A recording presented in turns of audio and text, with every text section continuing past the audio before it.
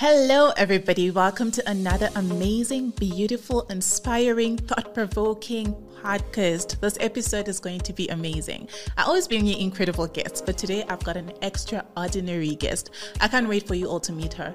Her life story is amazing. It's a profound lesson of resilience, transformation, and just you seeing how God works, in forgiveness and restoration, in growth, in just bringing healing to people's lives. I'm not going to share so much about what this episode is going to be about, but I've got with me a gorgeous wife, a lovely mother, an amazing friend, a beautiful lady, Lucy Balimba. Welcome, Lucy. Thank you. Hi. Such a beautiful intro. I don't think I've ever been introduced like that in my entire life. Really? So this is new, and I'm happy. Thank you for inviting me. Oh, thank you for coming. I'm excited to have you. You look gorgeous. Your braids are amazing. Thank you. Please show them. Show them your My braids. braids. Girl, I've got a person who does house calls, Obviously. Just call me. I'll charge you a 20% handling fee because I'm an entrepreneur and life works like that. But yeah, she's good. No, you look amazing. I'm excited about this episode, by the way. I was going to tell the audience what it's about, but I say to myself, I'm not telling them, I'm not giving it away, but they have to stay tuned for them to know what it's going to be about. Sure. So to start with, though, how are you doing? I'm good. Are you good? I did a check-in this morning and I was talking to my husband, just before coming through. And I said to him, I'm feeling a little nervous. Perhaps maybe a lot. Yeah. And I'm grateful that he made me unpack it, right? And what I know about where I've been is that, girl, I can pitch to a Fortune 500 company, get a deal, get interrogated by a panel of 20 people about my value proposition, right? But get me to talk about myself. It gets difficult. So, and I think one of the biggest commitments I made to myself this year was to do something brave each month. And I know this feels like a simple moment, but it is so huge for me. It is. To honor a moment, to come and just speak about my heart. So that's how I'm feeling. I'm feeling a bit unsure, but I'm also feeling so excited because this is the moment of bravery. It's a moment of bravery for me. Does that make sense? Yeah. It does. It does. So before we get into the episode, we're going to play a little game, this or that. Sure. To calm us down. Sure. Are you ready? Yeah. Okay. Would you rather have a bad hair day or bad dye job? Oh, no. A bad day job. Dye. Hair dye. Look, I've had a really terrible experience with dyeing my hair, and bad hair day any day. You'd rather have that? Yeah, I agree. I would have picked that as well. Yeah. Which are you likely to get, a speeding ticket or a parking ticket? I am born again. So I had a really terrible time last year paying off all my tickets. So I would rather have a parking ticket, guys. Parking ticket, you can negotiate, you can talk to people. But I think also what I'm learning about urgency and self-discipline, and this is a point to your question, is that when you are late, it spills off onto other people. So I never want the responsibility of making a fault on the road and having to deal with the consequences just because I was late. You know what I mean? So it's something I really had to speak to myself about because I'm generally up and about and here and there. So, girl, parking ticket any day. Anytime. I don't know. I think I'm always getting speeding tickets. I think I'm in F1 every time I'm driving. Sure. Are you an early bird or night owl? I've just become an early bird. I'm so proud of myself. Yeah? Look at you, girl. Girl, I'm week 2, 4 a.m., not even 5 a.m. club, 4 a.m. club. But it has been, again, a moment of bravery for me, right? Just kind of doing the things that sometimes you shelve all the way up on your shelf, like in my kitchen shelf. I've got things that I probably haven't used, and I just dust it and then put them back on. Put it back. And I've just challenged myself to pierce myself into those moments a lot more. I wake up at 4 to join my husband for gym, but it's just been so edifying. So early bird, girl, I've just qualified. Goals. Yeah. Just qualified. No, I've just qualified. I tried it. I tried for one day. I know it's not me. I can work till midnight. Yeah. I can do things at night. Even meetings, work meetings. I wish people could set meetings at night because I'm not productive in the morning. Sure. But you see, that's work. You've had to do work in yourself to know when you are playing at your strengths, right? And that's beautiful because it's an edit. You're basically saying a very, very close friend of mine gyms at night. And it's because she understands what she needs in the morning. For me, 4 a.m. is not because I want to come onto a platform and tell people, no, girl, it's because I'm doing a brave thing. And I think seasons can be very iterative for all of us. You know what I mean? Yeah. I hear you. Yeah. So now let's get into it. Are you ready? I suppose I'm here now. Okay, so I'm surprised when you say it's hard for you to speak about yourself. Because the first time I ever heard you speak about yourself, you were so vulnerable to a crowd and you were so impactful at the same time. Sure. And I think when I was listening to you speak about your abuse story, I had so many mixed emotions. Sure. I was like, okay, this is so sad because this is someone whose life was literally robbed off by somebody else out of their own selfish adventure. But at the same time, I looked at it and I said, there is a testimony in every test. And now God wants to use your voice, right? So I'm just really excited to have you share your story with everybody. Just share what happened with who, when, and just, be as vulnerable as possible as well so that everybody else can learn. Sure. I want to start with who I am. Yeah. So a few years ago, if I was on a platform like this and I was asked who I was, I would have said, my name is Lucy Balimba. I am a communications strategist. I have done a lot of award-winning work internationally, worked with JSE-listed, FTSE-listed companies, worked on signature deals. I've done some really incredible version 1 things in my life. And I say version 1 because I realized not too long ago, actually, I just had a revelation that I've cleaved onto. And that is to say, we have 2 versions of ourselves. So when I'm sitting with myself and I look at myself, I'm oscillating between the choice of choosing between the 2. So version 1 is that outside of the cup self, right? That is fixated on physical accomplishments, education, on bettering self, and on speaking the speak so that people can be able to make sense of who you are in relation to the world, power, impact, and all those things are great and they're honorable, right? They make us participate in society. They make us who we are, So I would say that. I would tell people that I have worked, one of the biggest signature deals I've worked on is worth more than $16 billion, right? So I've worked a lot to build this aspect of who I am, right? But you know who I am today? I am light. Sure. I'm a freedom fighter. Love it. I'm a mom. I'm a resourceful thinker. I'm a catalytic connector. I'm simple. I love peace. I love edifying, playing the role of an edifier and being edified in my relationships. I am in a space where I'm so much more concerned about cultivating my inner life. I think more closely about this moral logic that says, Lucy, how's your heart? How are you feeling? How can you help you? What is God saying about you? And for the longest time, that perspective of myself was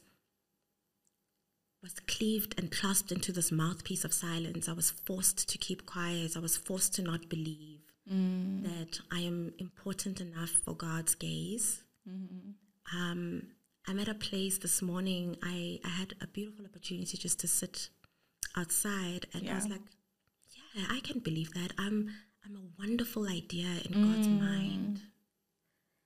And but it wasn't like that in the beginning. Yeah. Right. So my story is that I was sexually abused from the age of 4, right up until I was 9, by a family member that my parents, took in. And I think, with just the nature of how Black families were structured. I think post-apartheid generally has one version. We think about economic emancipation, but we don't think about the fragility of the family fabric and how that became weakened. We don't think about the role and impact of abuse or fathers who are not present in our lives, etc. So this family member, had a really fractured family life, and my parents took both of them in. They were brothers, and these things started happening to me. But here's a moment that I want to speak about. So I remember then, he started abusing me at the age of 4, and just shortly after that process, my mom sits my sister and I down, my mom and dad, and they tell us about, we have the talk, right? So they have 2 versions of the talk. The first version is you're young and you're told not to sit on anyone's lap, not to be kissy with people, not to say hi to strangers. But Naki, that conversation happened to me after I was broken. So it's sort of quite late as well. Yeah. So it felt, how I want to create a parallel with it. The parallel that I want to create about that experience is the experience of, I have a Christian worldview, a biblical worldview, I'm a Christian, is the experience of the Garden of Eden. When Adam and Eve had, broken the rule and eaten the forbidden fruit.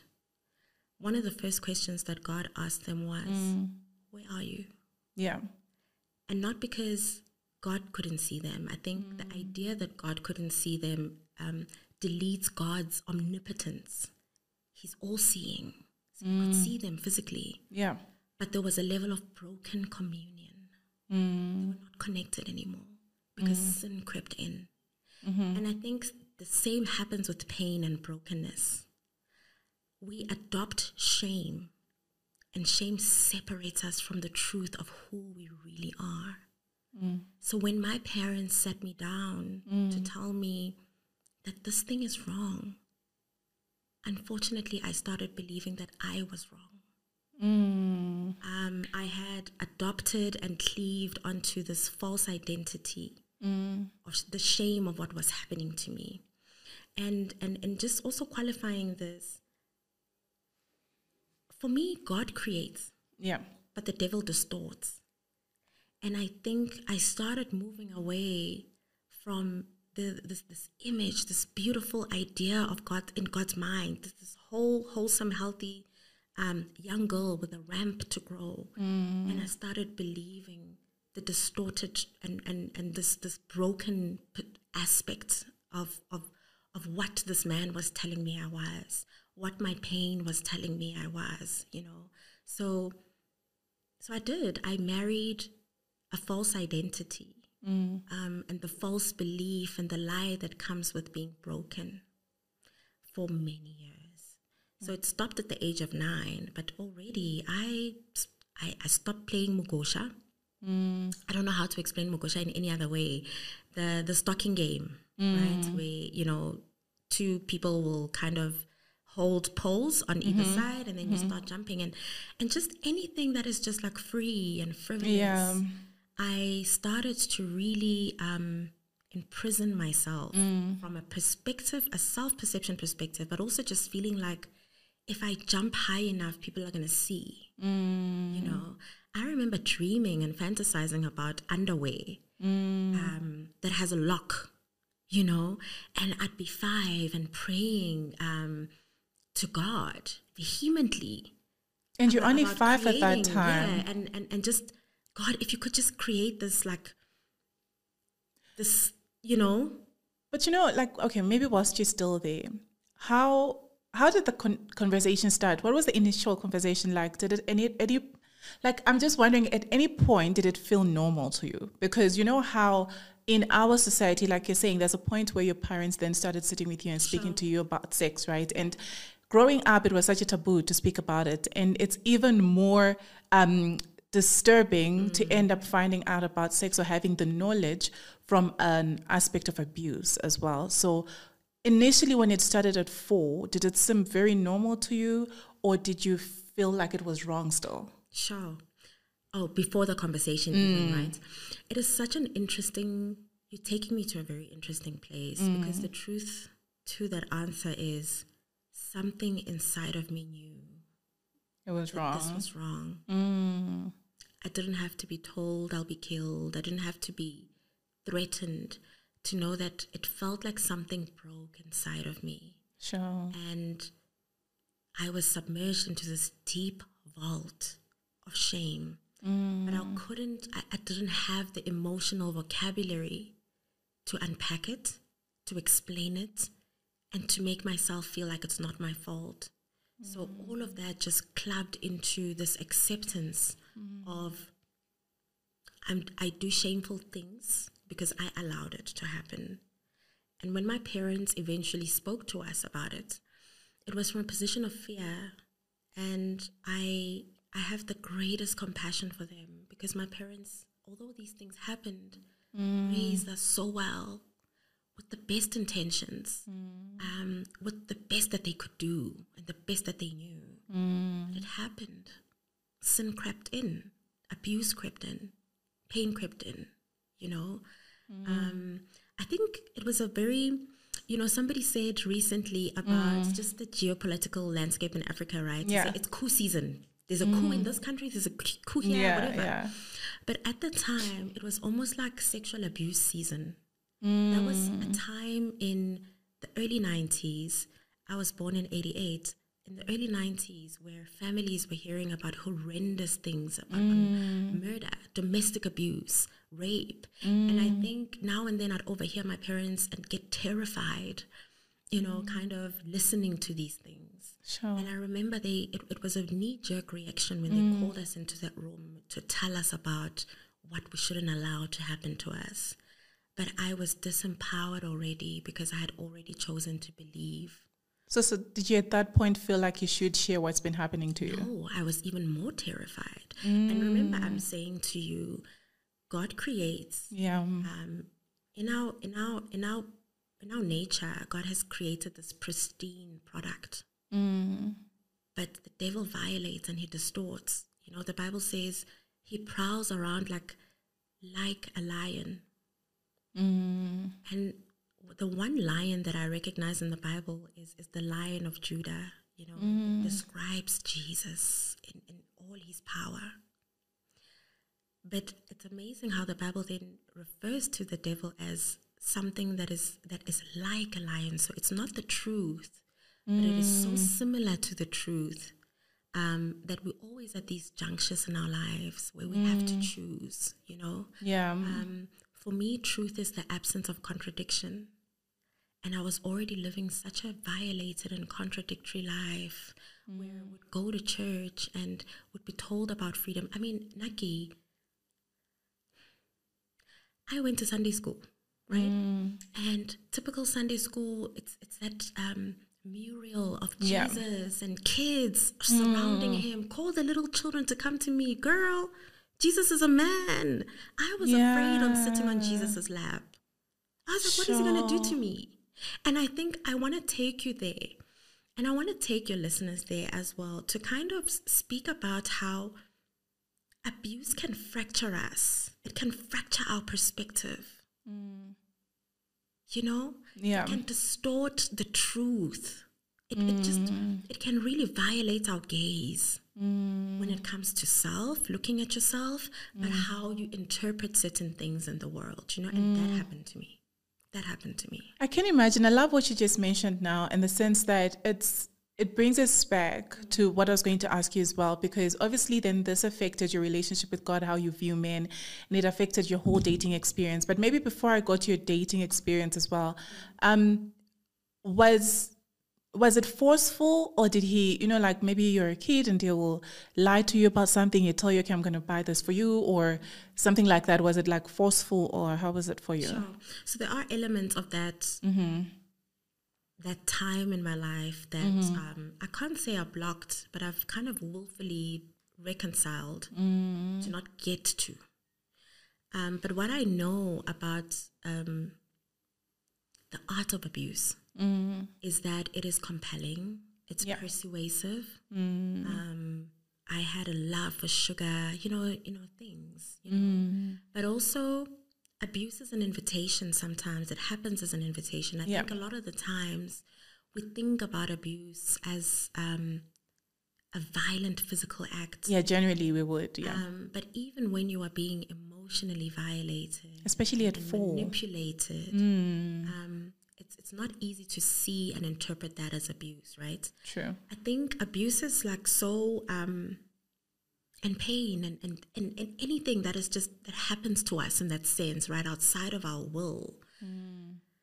It can be so sick, particularly when it is, and I'm not scaling abuse, right? But when it's a family member, because you've created a basis for trust. As a child, you don't know any better. If you're told that you're vegetarian, you will be vegetarian. Yeah, you just go with what you're told. Yeah, if your mother tells you that, no, actually you don't like pink, you like blue, you know. You will take it. Yeah, but also, I just want to talk about the importance of family as well, you know. My parents lived through a transition in our time, right? They lived inside apartheid and living into the transition of coming out of it. But when I think about that context and what that looked like for my family life, my mother had a retail job. She would come home at 8 in the evenings, tired, has to cook, no capacity because of just the nature of the system. And she came from a really poor background at home. So she's one of my greatest templates for excellence, for hard work, for resilience, you know. But that was it. That's the bit of my mom that we got, you know. But when we did get her, man, on weekends, she was fully present. She was there, you know. So she had to create reinforcements in the family structure to make sure that we are taken care of in certain ways. Yeah. And I think in that light, there were certain areas or blind spots that she couldn't look into because she just didn't have the capacity and the time. So this particular family member had almost sanitized his behavior from a perspective of being liked. A light bulb breaks and he fixes it. Oh, I see. So he made himself useful. Oh my goodness, he was a saint. And I think when you are a child and you are in the primacy of understanding right and wrong, and that getting taken away from you so early, I would look at him and he was a beacon and a shining example of what it means to have integrity. Because he would mop floors, he would take us out to parks, he would drive us, become an au pair. He was all of these amazing things, and he would get adorned and what was the age difference for it? You know, probably about 12 years. So he was a kid, but. So he was, you mean he was 12? Yeah, he was a kid, right? But in that context, as a 4-year-old, he was this towering figure of power. And again, back to that Garden of Eden story. Remember, God said, "Where are you?" Yeah. And then he said, and then they spoke about how, they're naked and they had to cover themselves. But then he said, "Who told you were naked?" I was told that I wasn't worthy. I was told many things and I believed them. And when I just look at 4-year-old me, I see those fig leaves that Adam and Eve used to cover themselves, and they shame. Because that's what happens when you interact with anything that is not God. A lot of guilt, a lot of shame. Yeah. Right? That's exactly what was happening with me, where I had already believed what was said to me. And the process of unbelieving that became so difficult because I didn't have support. Remember, I didn't speak out. No, you didn't. I had this illogical sense of martyrdom where I had told myself, and maybe this was what I was told, that if I told anyone that he would be kicked off into the streets because my parents had literally adopted him as parents. And I just felt like, but he's supposed to be my brother, I mean, we could take time to unpack a lot of these nuances around, why people keep quiet during abuse, why they don't feel like the environment is conducive enough to speak. Yeah. But when abuse gets so intimately aligned with our identity, it is so hard to undo. Yeah. To unbelieve what you initially then adopt as a primary belief. So I was well and healthy to really just to just relate to the dark aspect of who I am, the girl with the secret. I knew I had a secret, but you just couldn't share it. I protected it because I knew how mad it would make my parents, you know, to speak, I suppose. And look, this is 4-year-old me, you know. But did you ever at any point feel like your parents, because I know you mentioned your mom was busy and obviously she was trying to build a life for all of you, right? But there's also an aspect of, did you at any point feel rejected, or did you feel like maybe she could have been more present, or my parents could have noticed that this is what's happening to me? Yeah. Or there could have been signs as well, right? Because I think as kids, you start changing. You probably want to be alone most of the time. You don't want to speak about certain things. You don't want your mom to see you naked or things like that. Did you at any point feel they could have done better? Absolutely. And you know, like I walked around with this inherited resentment towards my parents because truly, I mean, I'm a mom of 2. I'm children. The expectation that you have as a child of your parents, that they are all seeing, all covering, all loving. There are no flaws, there are no crevices. And while I was kind of just articulating my identity in this void of brokenness, I used to feel this entitlement towards my story, my secret. Yeah. And so there'd be times when I would just walk in a room and just feel like, if only she knew what happened to me, you know, she didn't protect me, you know. But also my sister and I took time to also unpack, because I have a younger sister, and one of my greatest fears, it was a retrospective fear. It wasn't a fear in the moment because we were powerless, right? Was always, I hope that didn't happen to her, you know. We eventually had to have a conversation, you know, and I'm not going to get into her story, right? Because this is about me today, and you know, but it's so interesting how I also borrowed resentment towards her. So there was a place inside of me that felt that if only they knew, they would treat me better. I was very hypersensitive to moments of rejection. So if you forgot my name off a list, or, you know, I just needed to always feel protected and reinforced. And I think as a parent, I am so aware of my shortcomings that one day my son and my daughter are going to be too, you know. But in this fragile state and stage of their lives, there's an almost complete expectation for me to be exactly what God would be to me as an adult. And so I was very aware of what I would say were my parents' shortcomings in terms of protecting me. And I certainly directed the pain and also just some of the reasons for not being protected to them. You know? And it's work that I've had to work through. I mean, Naki, you should have seen me in high school. Like, I was perfect. I was so perfect. I one day woke up and I decided, cool, let's redo you. Yeah. You have this big secret, you know, you don't want to be seen, you don't want people to know this about you. So the only thing to do is be perfect. And I want to pin that, right, to, I was 15 and we had, I think it's the Love Life Foundation. So they do a lot of sexual education, etc. Whenever they came to our high school.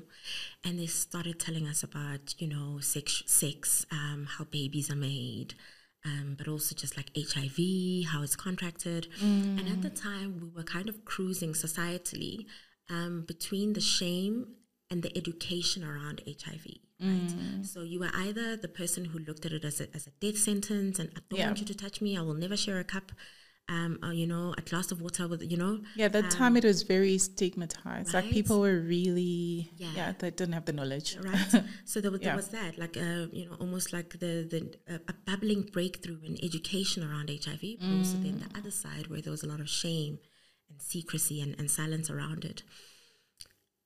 So then, you know, they told us how HIV gets contracted. I was like, that's it. I've got HIV. I made that decision. I was like, oh, so then you just assumed, it's not that you were sick or you were feeling sick or anything like that, just based on the conversation and what they spoke about, then you assumed that you also contracted it. Yeah, and the thing that edified my assumptions was I was a sickly child, and I think when you look at it now, you start to understand that I was going through so many tumultuous moments inside of me with no support, right? Yeah. So I didn't know that I had an allergy to penicillin. So I would get given penicillin every time I had a bronchopneumonia or a chest issue. Oh, then you were, yeah. So I have an allergic reaction, and I think generally a lot of women sometimes do have that, and it manifests in different ways. So I would get maybe a rash on my lips, and that's it, shingles. Because then they're mentioning right, all the symptoms to you. The symptoms, Yeah, that makes sense. And so I believed I had this thing. So I was at an intersection then in my life where I had to make a very brave choice to say, there's Nkosi Johnson, who was like the poster child on, the youngest living person living with HIV, and he died at, I think, the age of 18. So I thought I had 3 more years to live. So I lived those years intensely. My relationships with my friends were deep. They were intuitive. I gave of myself because I was creating this obituary, right? I knew what the end would look like. It was going to end in shame, right? And I almost took the control upon myself, or the decision to control my life, to create this space that I could own and finally operate around my persona. Ask people who went to high school with me, not a strand. You would never see my hair. Not a strand would be out of place, right? Sure. I would want to be a prefect or a head girl. My academics were clean, I played in first team hockey from the time I was in grade 9, and all those things seem small, but as a little girl, those were the pressures, the self-inflicted pressures, so that made me feel better about carrying this life. Yeah, it sort of made you. So you started looking for perfectionism and started making sure that you've got all these things under your name. You're doing well in sports, you're doing well academically, and everyone is also, you're getting all the recognition and all that. And that in itself is making you feel better about yourself because you're already covered in shame. So you want something else to sort of put you in the spotlight as well. But can I tell you what that did to me? What it did to me is that it killed my ability to think of myself or to imagine myself in the long term. So when the rest of my peers were planning, their varsity life, I was doing well academically, right? I didn't have the ability to think beyond my pain and my secret, because with every passing year, it got heavier. It got heavier thinking about my deathbed. And I remember my mom would always describe HIV as this thing like, boys are bad.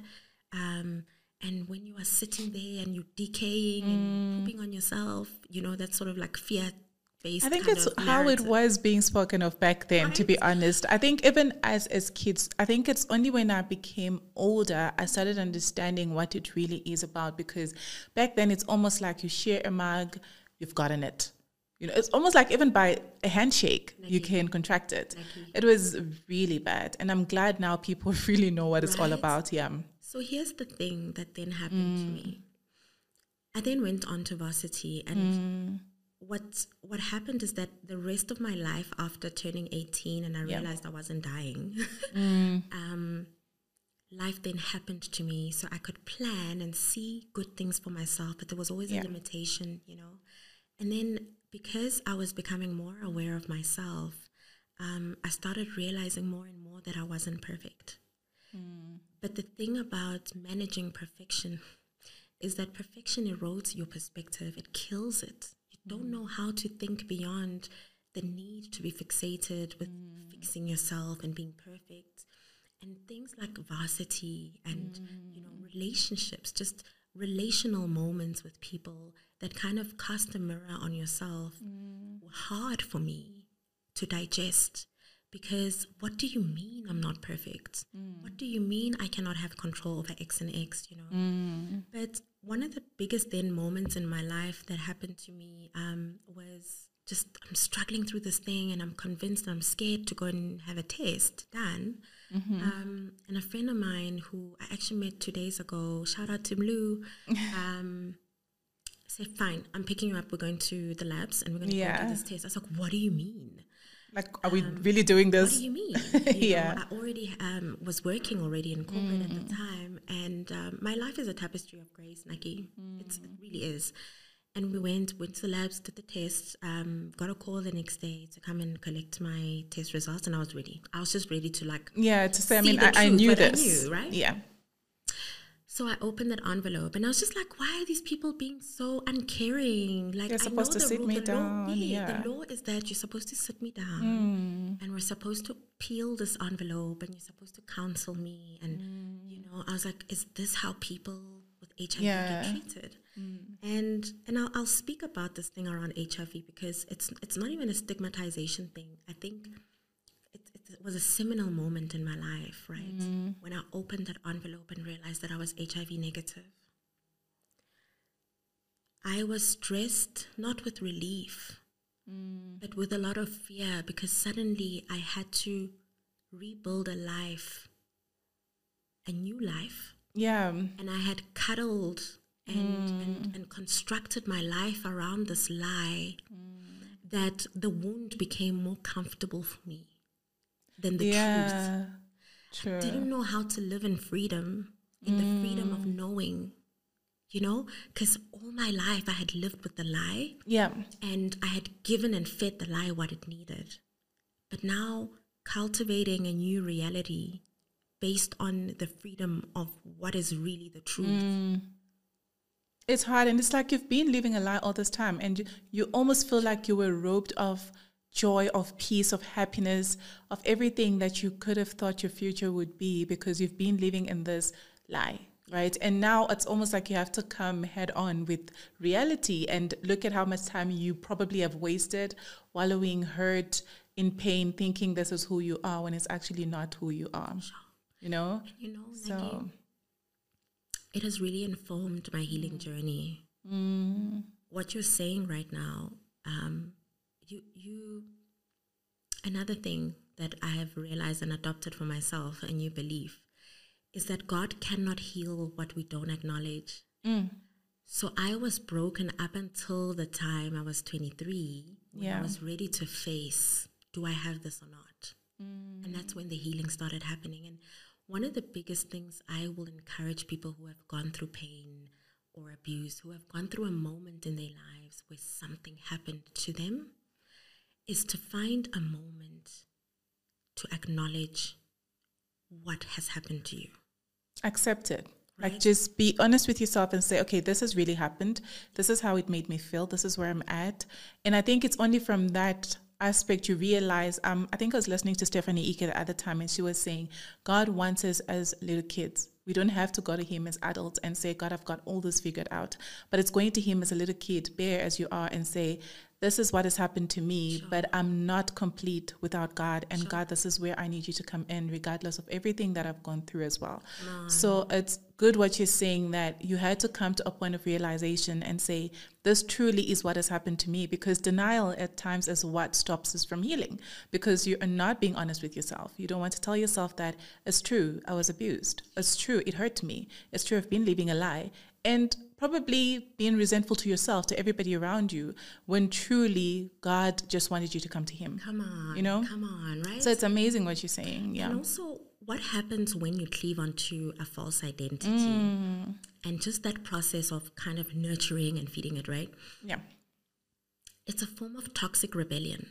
I really believe that in our genes and our nature, we were created to rebel against certain things. And I think that's why we see that throughout life, you know, or the lifespan of creation, there have been seminal moments of productive rebellion against stuff, against apartheid, against needing freedom, against the emancipation of women in the economy, against many things. So there is in us, God speaks of it as, maybe I would equate it to righteous anger.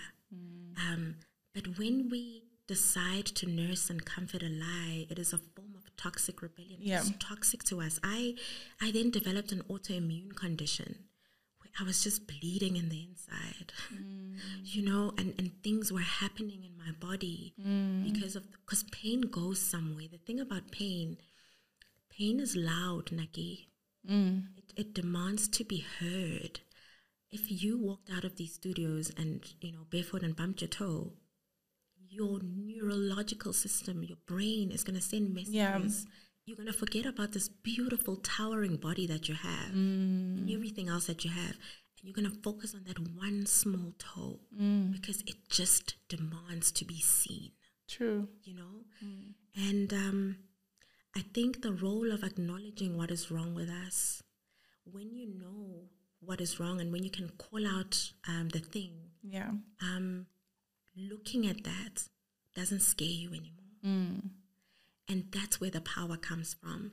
I think there's a difference between guilt and shame. I think in our conscience, God has built in an ability to feel guilty when you do something that violates the truth of who you are. And guilt is progressive. It's a good emotion because it challenges your convictions. But shame. Yeah.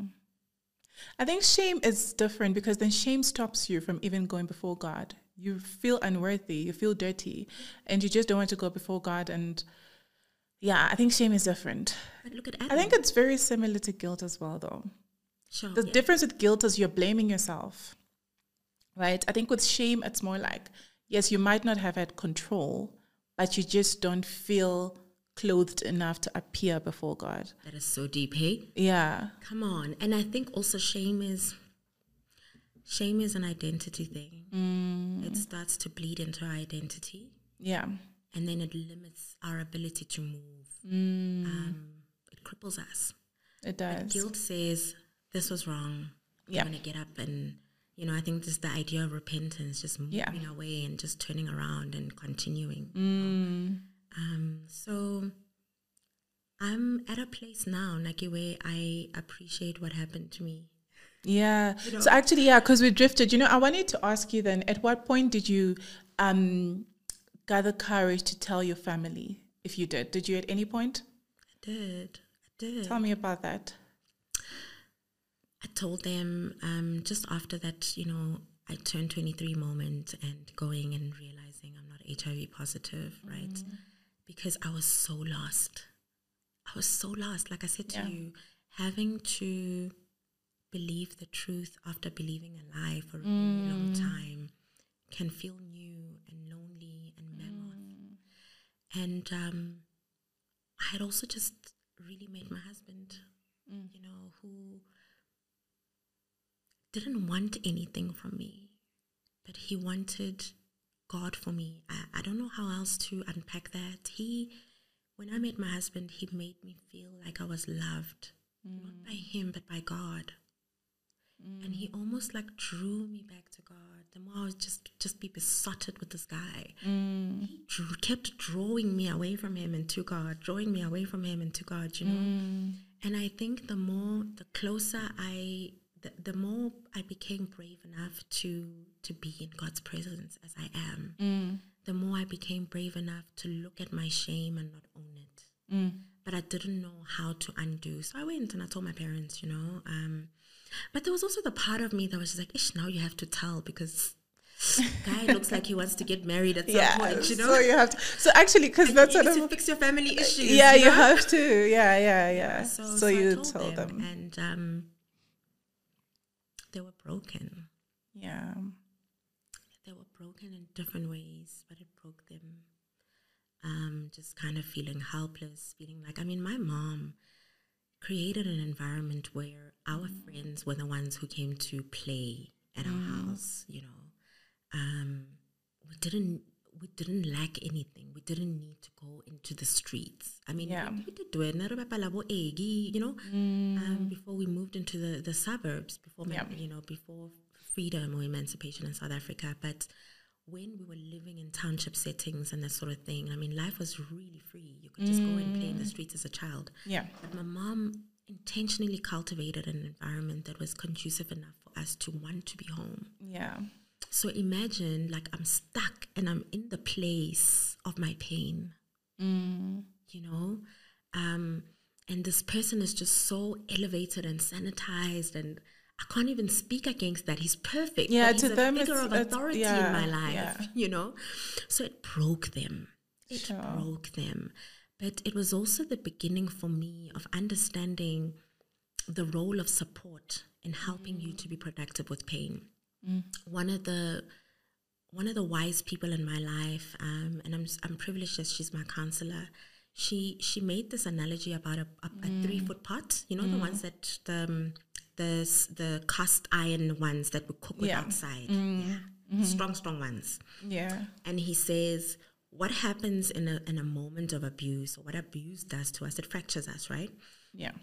So perhaps you are still the pot, but you don't have 3 legs. So you're kind of out of kilter. You're slightly out of balance, right? And all you need is support, because your ability to function as a pot is still there. So you can still cook good food. You can still be burnt in wildfire and live, you know. But you just require enough support, and that could probably mean bricks to elevate you and keep you in balance, right? And I think speaking to my parents did that for me. It gave me a space that made me feel seen and encouraged me even more to move away from the shame that I had held on to. Yeah. And I totally agree with what you're saying, because I think it's true when the Bible actually says the truth shall set you free, because it's in our lives that we do get deceived. You know, it's when we haven't said the truth that we are able to feel shameful, to feel guilt, to blame ourselves, and have all that unforgiveness even within us. The moment you put the truth out there, that's the time that that's the beginning of your healing journey as well. But I see we're running out of time. But I also wanted to know from your end, how did this entire journey impact your dating into your marriage, and even just how you now want to protect your kids, because this happened to you when you were 4, right? So how has it sort of impacted how you are bringing up your kids and how you trust people around your kids and all that? Thank you for that question. And it's a hard one. It's hard because I continue to iterate in my journey of believing that I am healed. And I want to be specific about that, because it, again, is another revelation that I've adopted in my life, that generally there's this, kind of talk that healing is a journey. Yeah. I'm starting to believe that healing is a destination. It is a destination. Tell me more about that. It's a destination, Naki, because God speaks of it in past tense. He doesn't tell us that he will heal us. He tells us that we are healed. And he tells us how, by his stripes, that the ultimate sacrifice and the ultimate work was done for us, and that it is for us to be healed. And I say this specifically because I am finding in this journey, right, of articulating myself as a mom, as a wife, as a woman, as somebody who is a productive member of society, I am constantly oscillating between the lies that I thought and the truth of who God says I am. And a lot of the times in my own journey, or in this destination of healing that I'm healed. The problem is catching up to the belief that you are healed. Yeah. I've struggled with catching up to that belief. Right? Again, I said, truth is the absence of contradiction. There's only one truth. And God was so specific about it. He says he's the way, he's the truth, right? And he's the life. Yeah. And I find that when we are tardy about the truth, it doesn't have many versions, the truth, we begin to feel that we're not healed, and we begin to feel that the process of healing, of believing that we are healed, is the healing, or it is a signal that, oh, this part is not necessarily washed well enough, within us. So I believe that healing is a destination, and I say that, and I'm so deliberate about that, and I am unwavering about it. Because if I didn't believe that, I'd be worried about my kids day in and day out. I'd be worried about who they interact with. I'd be worried, about an uncle who walks through the door, a well-meaning uncle who walks through the door and decides to give my daughter a high five. And because I have moved completely from wanting to live in the strife that comes with protecting a lie, I have found so much freedom in believing God when he says it is done.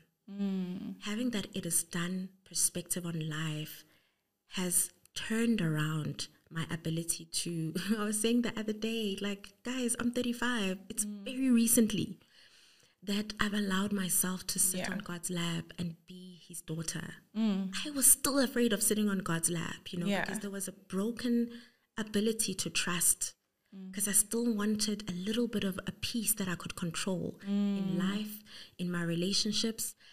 My husband will tell you that, I hope he does. I hope he sees that I am iterating, And one thing that we don't realize is that we think that pain defines us, but we don't realize how iterative purpose can be. When I was sexually abused, I was still meant to be the Lucy that I am today. The only thing is that what the impact of the abuse made me shut my mouth into this mouthpiece of silence, But God created me to speak, and he created me to have a story. He created me to have a way with words.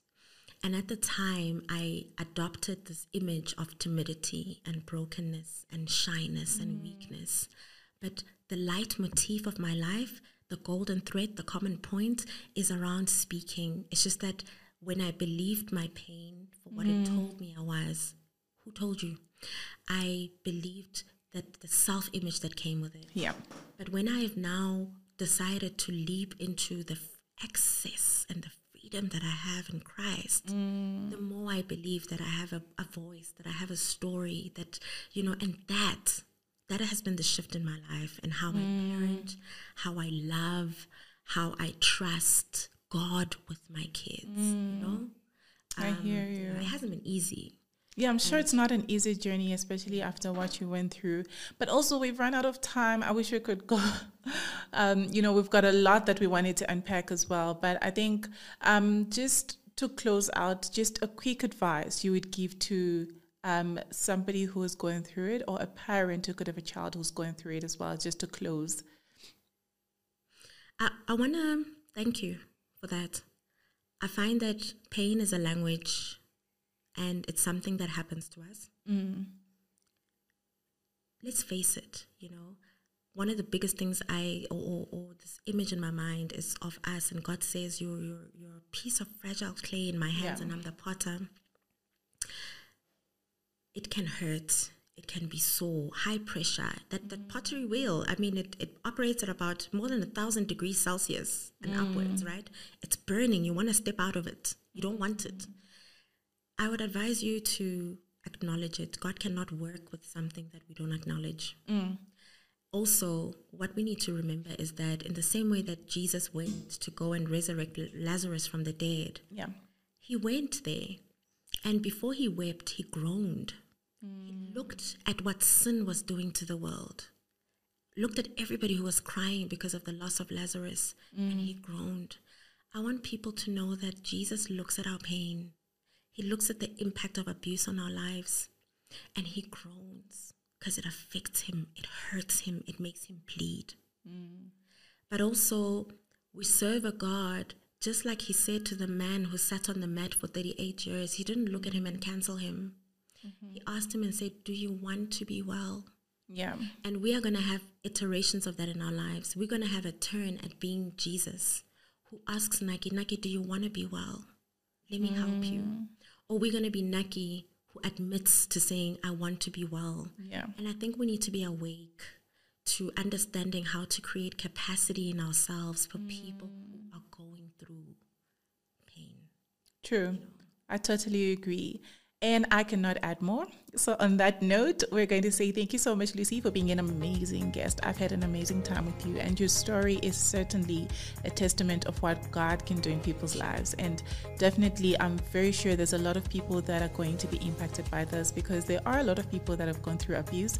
Some are struggling to heal, some have healed already, and hoping to God that it doesn't happen to their kids as well, you know. So yeah, thank you so much for sharing so vulnerably, because it's a story that not many people want to share, and it's a true reality too. We don't look like what we've been through as well, because look at you, girl. So yeah, thank you so much for coming through. And everyone, thank you for listening. Please don't forget to subscribe, like, share, and comment. And if you have any questions as well, please put them in the comment section and let us know who you want our next guest to be. Thanks for watching. Until next time.